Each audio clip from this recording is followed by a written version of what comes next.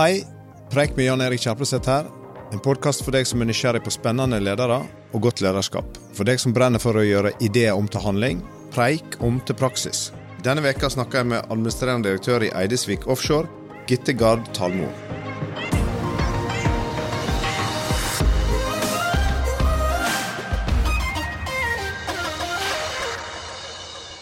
Du leder en tradisjonsrik rederibedrift i en næring som står midt i et paradigmeskifte. Med deg på laget har du 450 ansatte, du har hovedkontor på Bømlo, men dere er blitt verdensledende innen grønn skipsfart. Men først, hva er en god leder for deg? Jeg har faktisk nesten kun hatt gode ledere gjennom min arbeidskarriere. Og jeg kan gjerne navngi noen av dem, men jeg vil si det er noen trekk hos disse lederne som går igjen. Et trekk, Jan Erik, det er forutsigbarhet. Et annet trekk er samtlige ledere jeg har fått hatt, har et stort takhøyde for diskusjon. Så har de alle, jeg tror jeg vil si de blir bøst eller gira av å slippe folk ut på.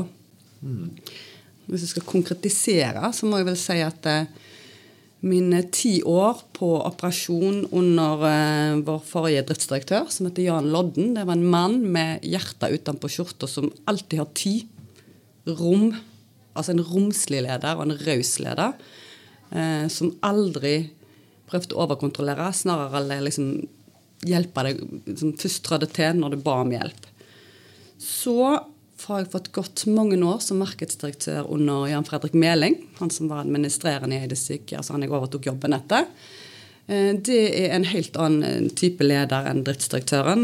Jan Fredrik er en restløs mann, men som har utrolig stor tålmodighet. Jeg var faktisk inne hos Jan Fredrik en gang, så sier jeg til Jan Fredrik, hvorfor kommer du ikke å spørre oss på markedet, liksom, hvordan ligger dere an med kontraktsforhandlingene etter? Alle kontraktene våre i olje- og gasskrisen var materielle. Så sa man, Gitte, det er ikke min jobb å kontrollere din jobb.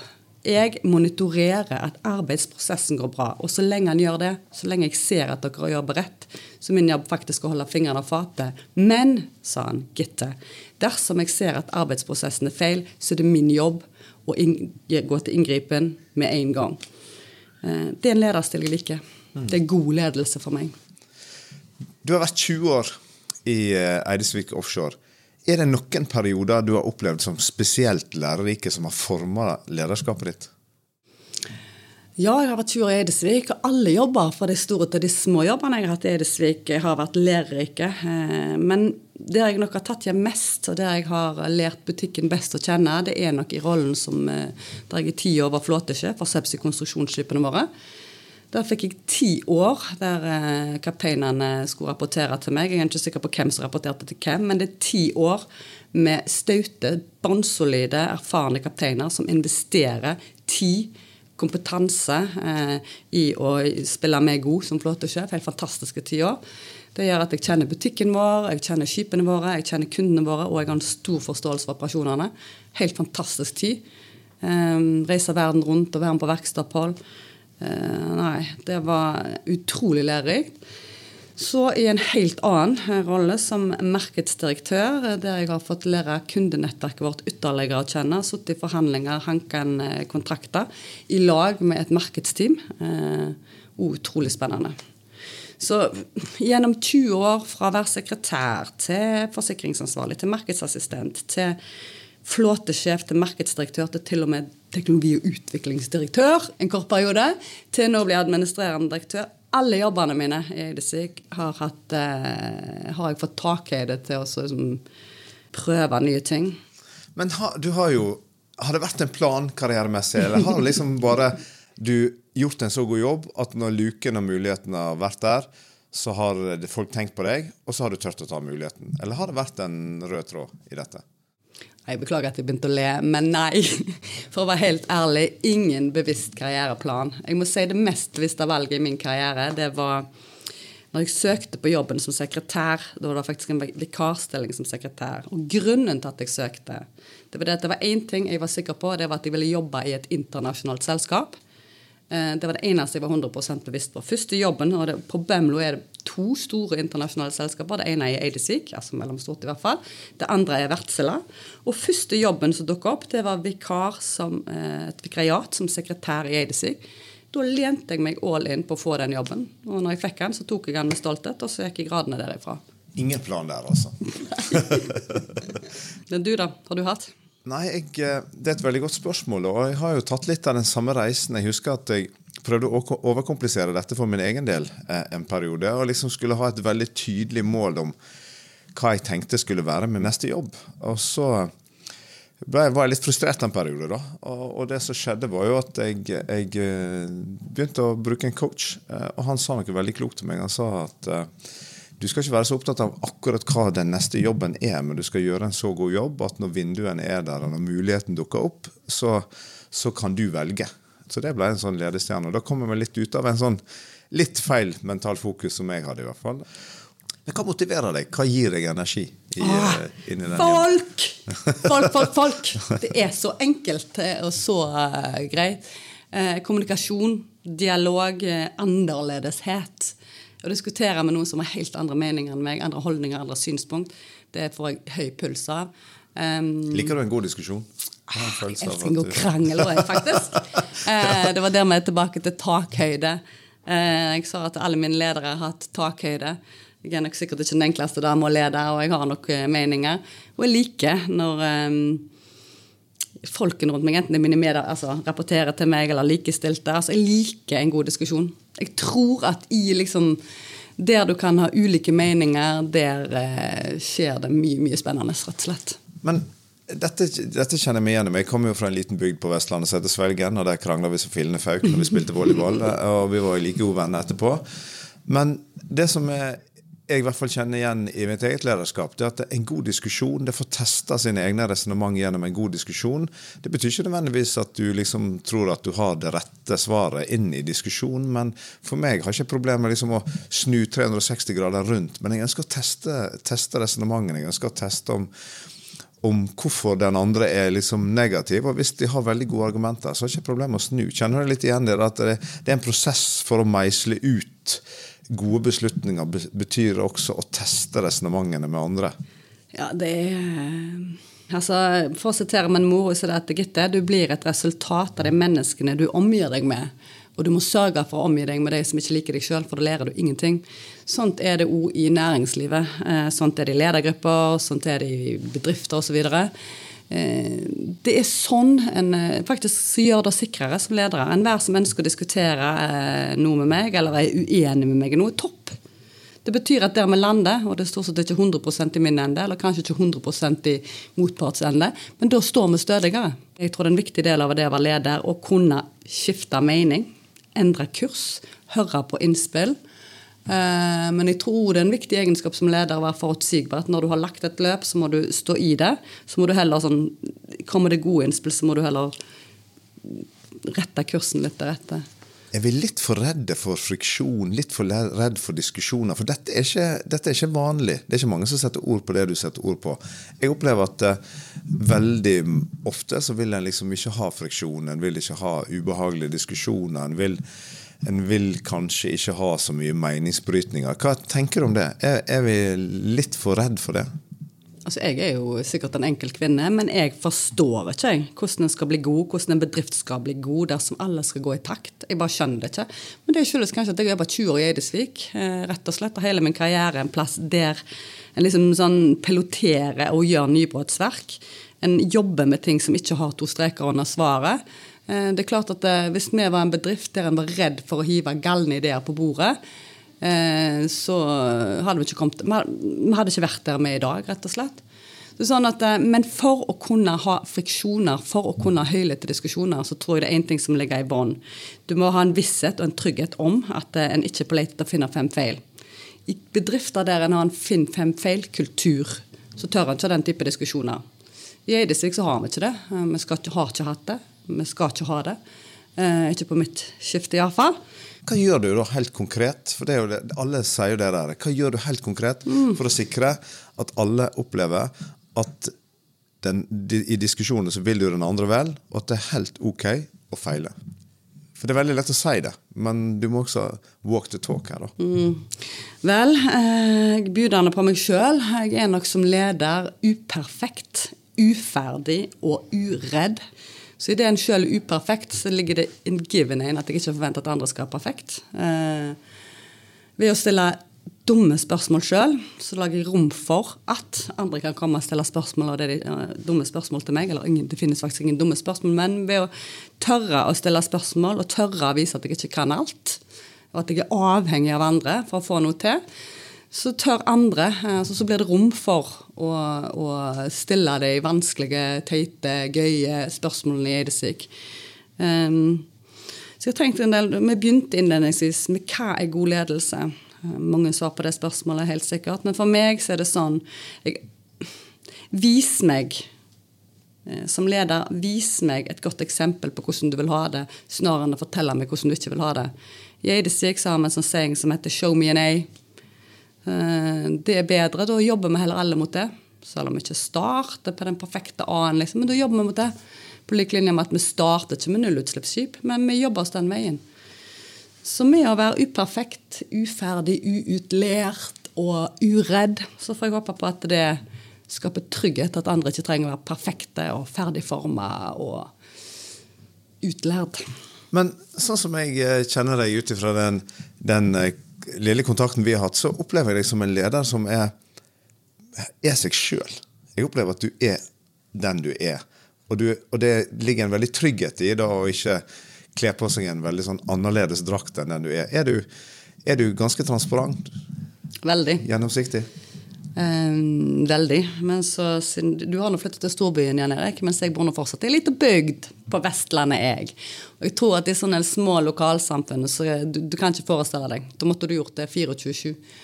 Så det nok sånn at det å være administrerende en annen rolle, så jeg må nok tone ned enkelte sider av meg selv.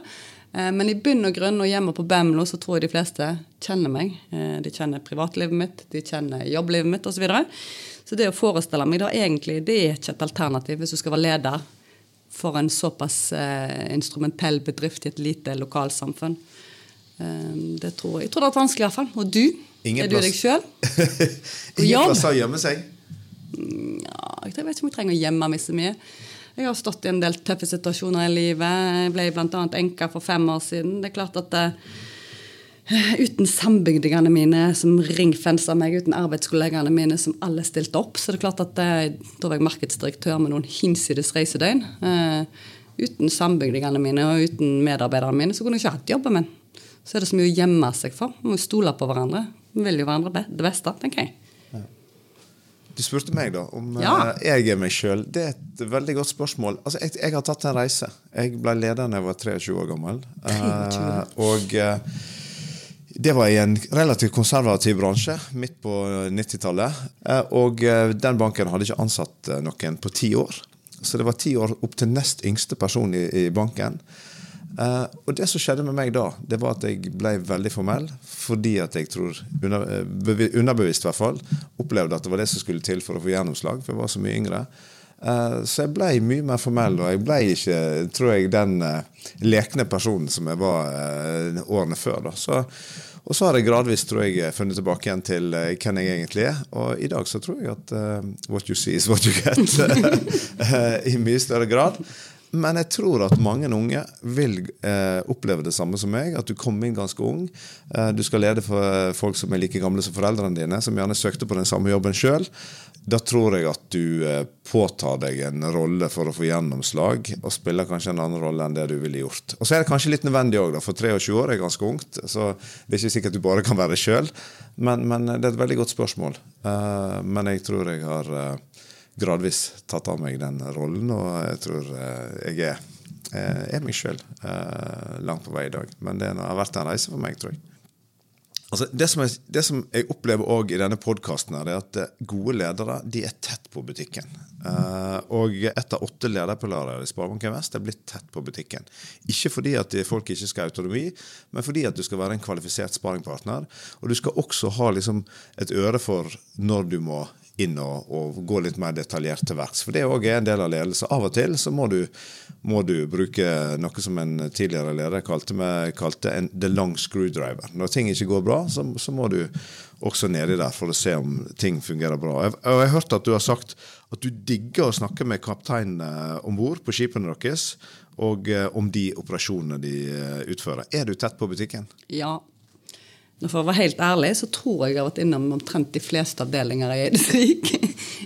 Minus teknisk og kanskje regnskap og finans. Så jeg nok tett på butikken. Jeg tett på kostnadssiden vår, jeg har forståelse for inntektssiden og kundenettet vårt.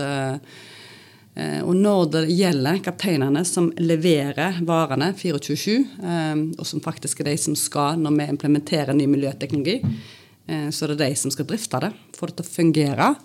Så det er viktig. Det er også viktig i kontraktsforhandlingene. Jeg gikk over til på markedssiden og kun fikk henge med menn i dress, som deg.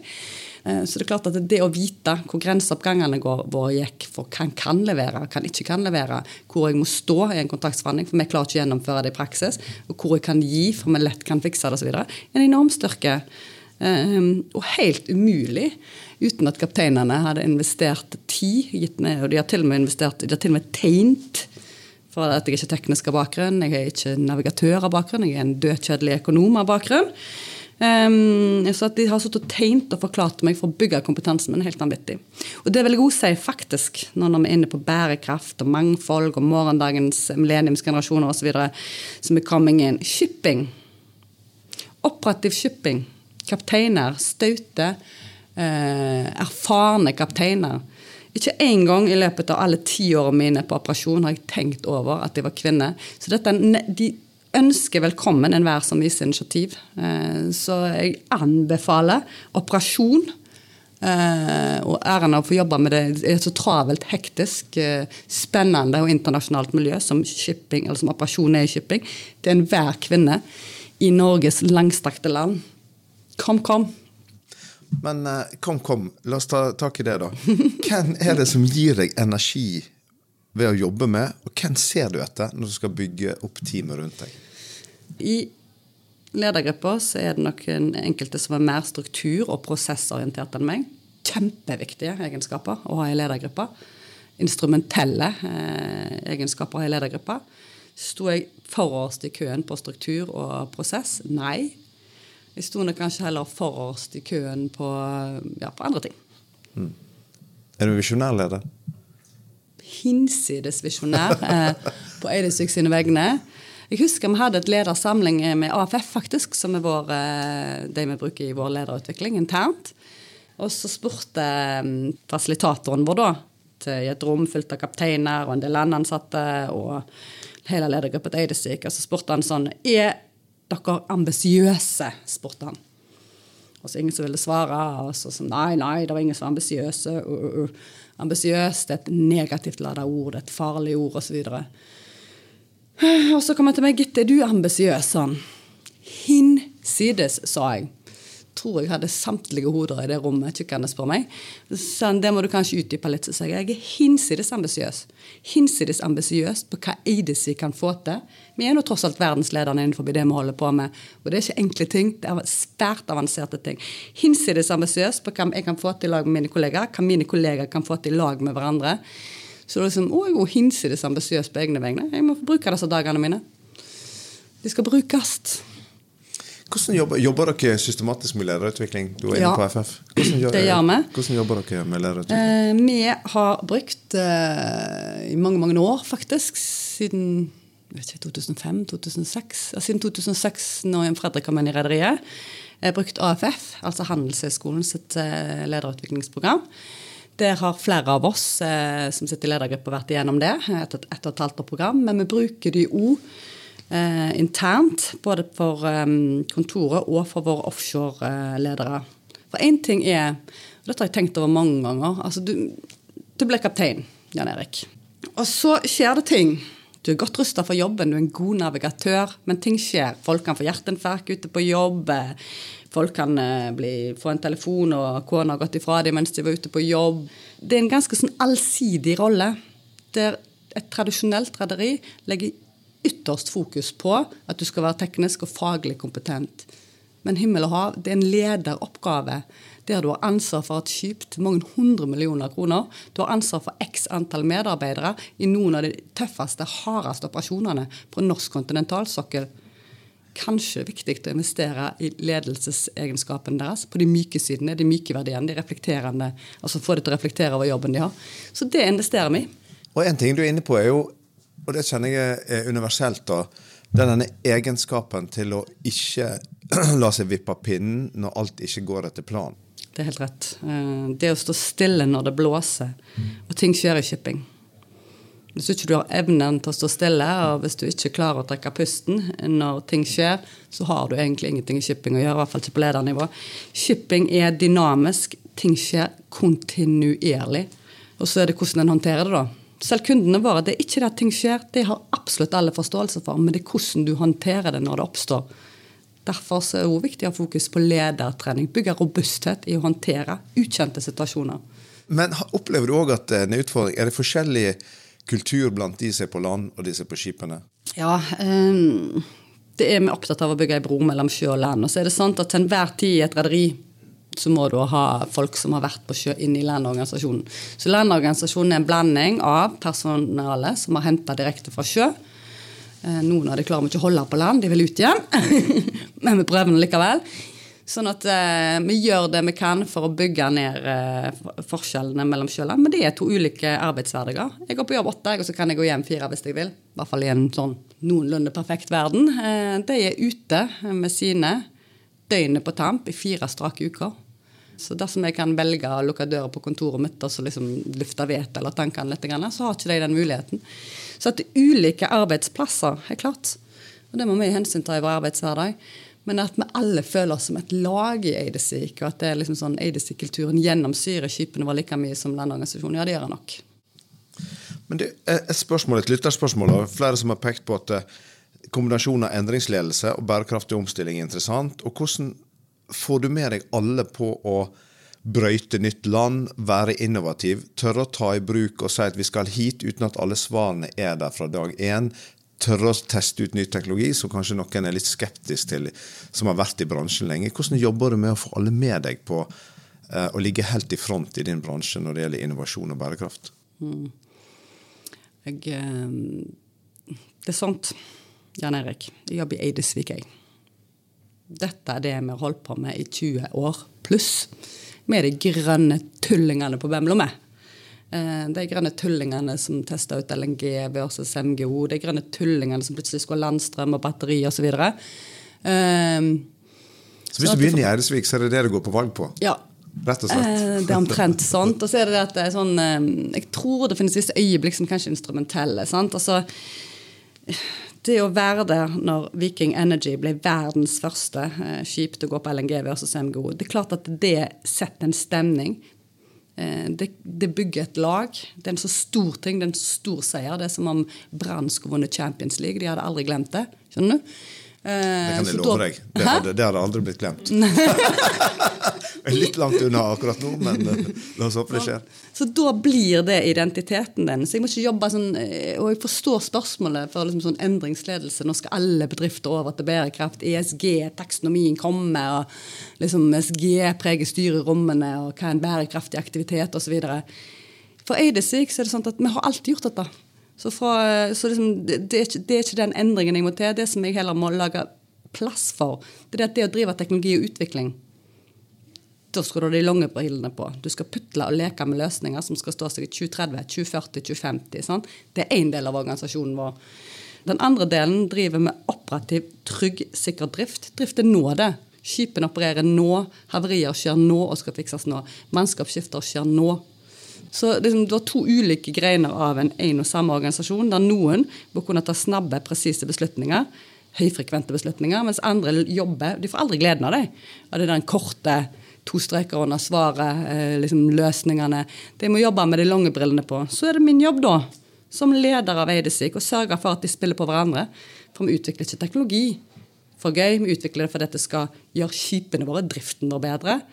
Så vi har en gjensidig avhengighet mellom 2 organisasjoner, tenker jeg. Men det liksom sånn, det den liksom, ledelsesutfordringen I forhold til å drive med teknologi, utvikling og bærekraft, men å koble folk på bærekrafttanken I Eidesvik. For lenge siden. Det det som gir oss puls, som sagt. Det som skaper stolthet. Det det som skaper stolthet, og det identiteten vår, det DNA-et vårt.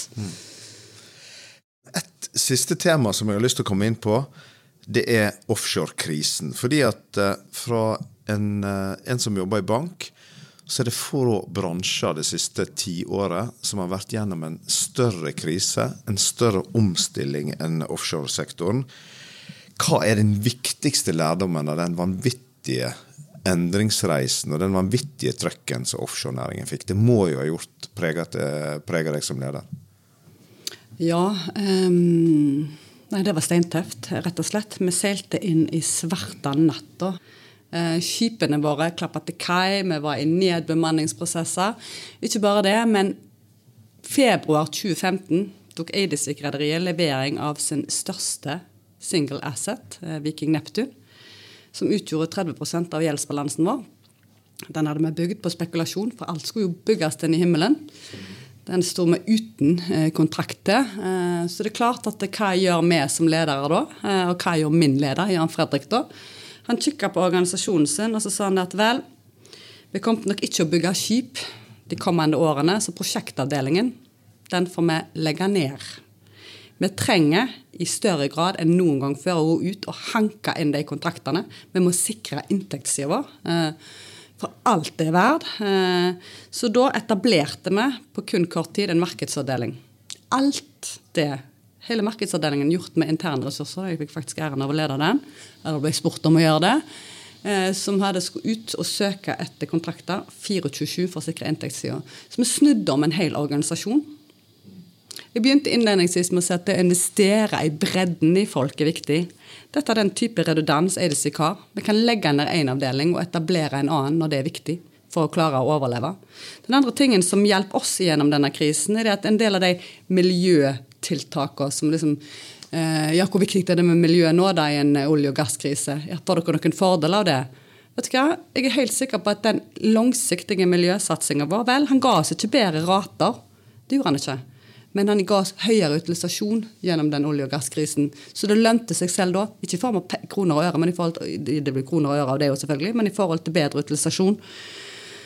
Nå peker pilen opp i alle markeder, men vi har jo tatt med oss hjem noen lærekurver at ingenting vokser inn i himmelen. 1, 2, vi rederier i stand til å bygge oss i hel. Fullt mulig. Fullt mulig. Ja.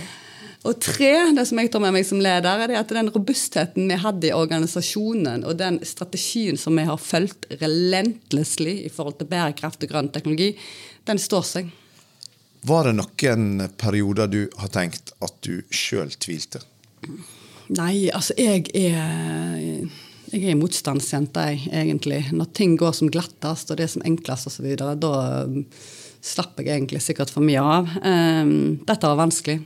Dette var instrumentelt. Dette var arbeidsplassene til mine kolleger, mine naboer, mine venner, det stod av.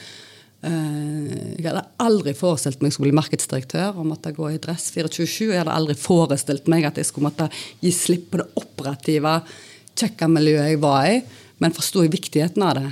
Ja. Forstod alle i organisasjonen viktigheten av å gi støtte til at liksom sånn all in på å vinne kontrakter? Ja. Så jeg har aldri tvilt. Ikke et sekund. Jeg helt sikker på at den selvtilliten du har i forhold til målet smitter. Ja, det får vi håpe. Jeg tror det. Tusen takk for at du ville være med i Preik. Administrerende direktør i Eidesvik Offshore, Gitte Gard Talmo.